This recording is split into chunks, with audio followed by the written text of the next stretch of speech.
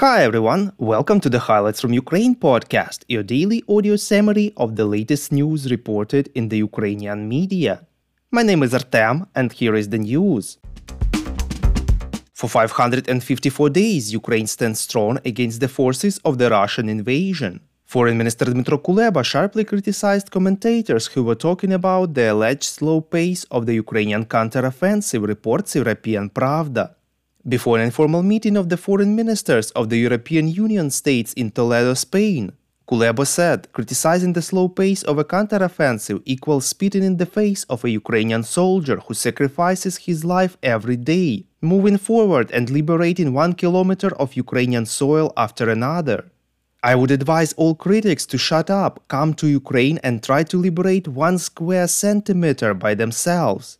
At a meeting of ministers in Toledo, Kuleba said that the priority military needs of Ukraine are artillery shells, armored vehicles and medevacs, armored ambulances for the evacuation of the wounded.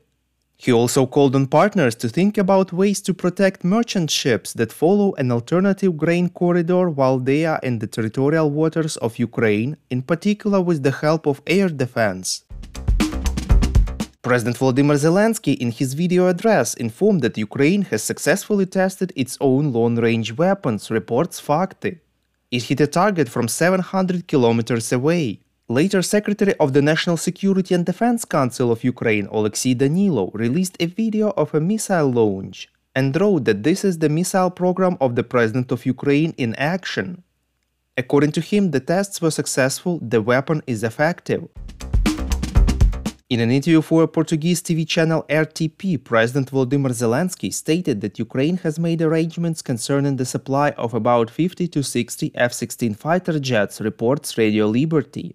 At the same time, according to him, Kyiv needs nearly 160 such aircraft to protect its sky. Zelensky stressed that currently the most important thing is that this process has started, even though it happened a bit later than expected, as Ukraine wanted to close the sky since the beginning of the full-scale war. He added that the F-16s are needed for the protection of civilians and of the grain corridor. Previously, spokesman for Ukraine's Air Force, Yuri Ignat, said that Ukraine needs 128 new fighter jets to replace its old aircraft and gain crucial air superiority. We would really appreciate if you could recommend us to your friends and family, as well as share information on social media. This way more people would learn about the podcast and truth about Russia's invasion of Ukraine. Politico informs that the US plans to transfer 10 American Abrams tanks in mid-September, reports Ukrainska Pravda. Overall, Kyiv will receive 31 tanks.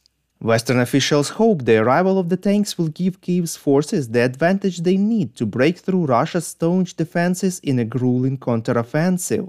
According to a representative of the US Ministry of Defense, 10 70-ton tanks are currently in Germany, where they are undergoing final preparations. After that, they will be sent to Ukraine. Politico writes that a group of Ukrainian military personnel has completed a training program on American M1 Abrams tanks. About 200 Ukrainians trained in Germany. Volodymyr Zelensky believes that more than just victory is needed for people to come back to Ukraine. The refugees themselves have to want to come back, reports Interfax Ukraine.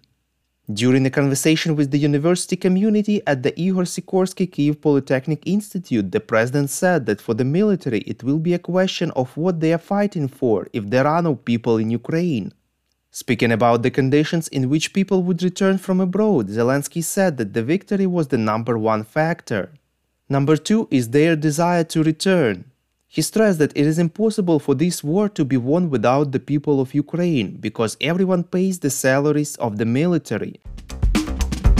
Thank you for listening to the Highlights from Ukraine podcast. We're a commercial initiative of just 2 people, and we need your help to grow. Share information about the podcast, rate us in the app, subscribe to our Patreon. With your support, we are getting better. We call on you to demand from governments of your countries to impose the toughest sanctions possible on Russia and its citizens to stop their invasion of Ukraine.